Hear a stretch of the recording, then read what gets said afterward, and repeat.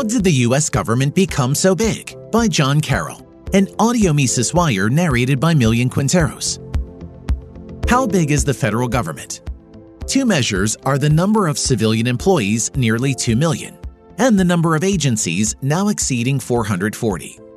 These numbers barely hint at their massive meddling into business activities and the personal lives of Americans. While government was relatively small and less intrusive during its first 100 years, the Constitution held defects. In part, they resulted from the unavoidable compromises of consensus. The founders knew this, and some had anticipated civil war decades before the first shots were fired. Many other problems emerged during the great expansion of the 19th century due to the Industrial Revolution, the growth of America's land area, and several political factors mostly unanticipated. As population grew from about 5 million in 1800 to more than 76 million in 1900, government gained accordingly. It was during the early 20th century that the government acquired many extra constitutional powers to intervene in our lives. This was accompanied by a great expansion of its jurisdiction and cost. New agencies, more government workers, more taxes. To give you a hint of this growth, here is an excerpt from the congressional testimony of Dr. Roger Pilon of the Cato Institute in 2005. We come then to the nub of the matter. Search the Constitution as you will find no authority for Congress to appropriate and spend federal funds on education, agriculture, disaster relief, retirement programs, housing, healthcare, daycare, the arts, public broadcasting. The list is endless. That is what I meant at the outset when I said that most of what the federal government is doing today is unconstitutional, because it is done without constitutional authority. Reducing that point to its essence, the Constitution says in effect that everything that is not authorized to the government by the people through the Constitution is forbidden. Progressives turn that on its head. Everything that is not forbidden is authorized. Almost 14 years have elapsed since Dr. Pilon's testimony. Today, the federal government is far larger and more intrusive, having enlisted the support of big tech, big pharma, academia, the legacy media, and others. But still, how did the government grow so large? A fateful error.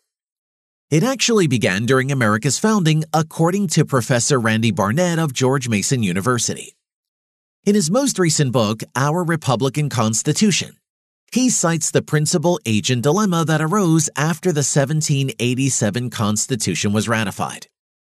The adoption effectively dissolved the Articles of Confederation and the Continental Congress. In turn, this deprived the states of an active forum to oversee the new government. Furthermore, there was no provision in the Constitution for an independent plenary tribunal to adjudicate disputes concerning federalism. No wonder then that several delegates refused to sign the final draft.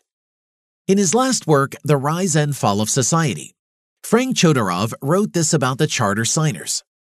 The ink was hardly dry on the Constitution before its authors, now in position of authority, began to rewrite it by interpretation, to the end that its bonds would loosen, to extend the power of the central government. Some readers might respond that the states now had the Senate as their forum for overseeing legislation. Although members of the Senate were to be appointed by their respective state legislatures, and the Senate body held veto power over bills, the small states were outnumbered. Importantly, Senate bills were subject to defeat by the House of Representatives, in which a few densely populated commercial states reigned supreme.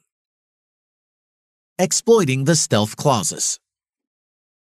Federalist delegates to the 1787 Constitutional Convention openly stated their desire for a strong central government. In private communications with these colleagues, Alexander Hamilton expressed hope that the new government would eventually consolidate, with the states losing power and importance over time. It should not be surprising, then, that the final draft Constitution held expressions that were capable of more than one interpretation.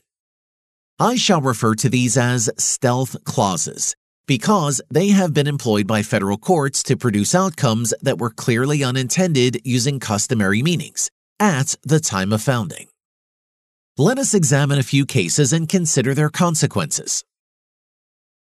How the courts boost federal power. First of all, courts do not base their decisions exclusively on the text of the Constitution with its amendments.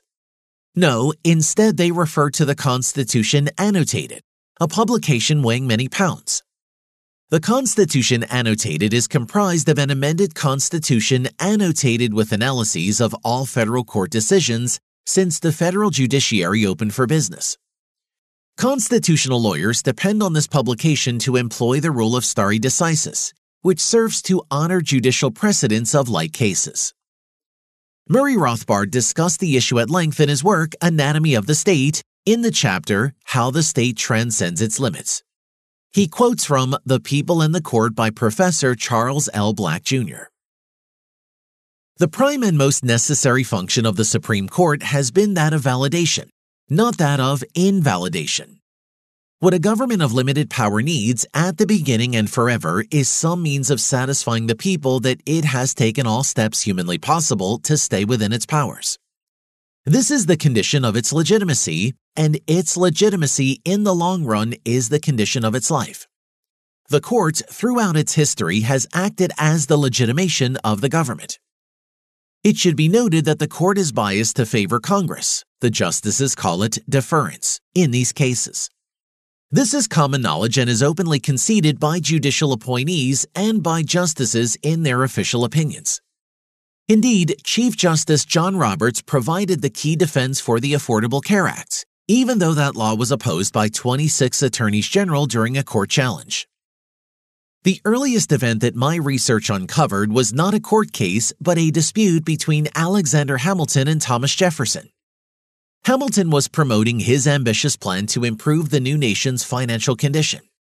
It would require Congress to charter a bank modeled after the Bank of England. Jefferson believed this was unconstitutional. The Constitution did not even mention banks. But Hamilton convinced President George Washington that the Constitution was not meant to cover everything the nation might need in the future.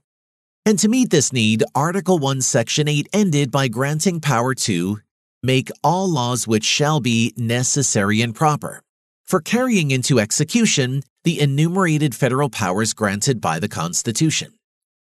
So the bank law was passed by Congress and signed into law, creating the first bank of the United States. Of all stealth clauses, the Commerce Clause was almost the last to be exploited. Article 1, Section 8 states that Congress shall have the power to regulate commerce among the several states. In the case Wickard v. Filburn, a poor Ohio farmer was fined $117 for planting more wheat than his allotted 111 acres under a New Deal law. The government claimed his infraction affected market prices of wheat, even though he planted it just for family use.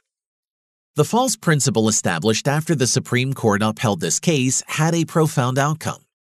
Almost all federal agencies could be disbanded if the case were overturned. In a case under the New Deal's National Recovery Act, a poor immigrant operated his dry cleaning shop in New Jersey.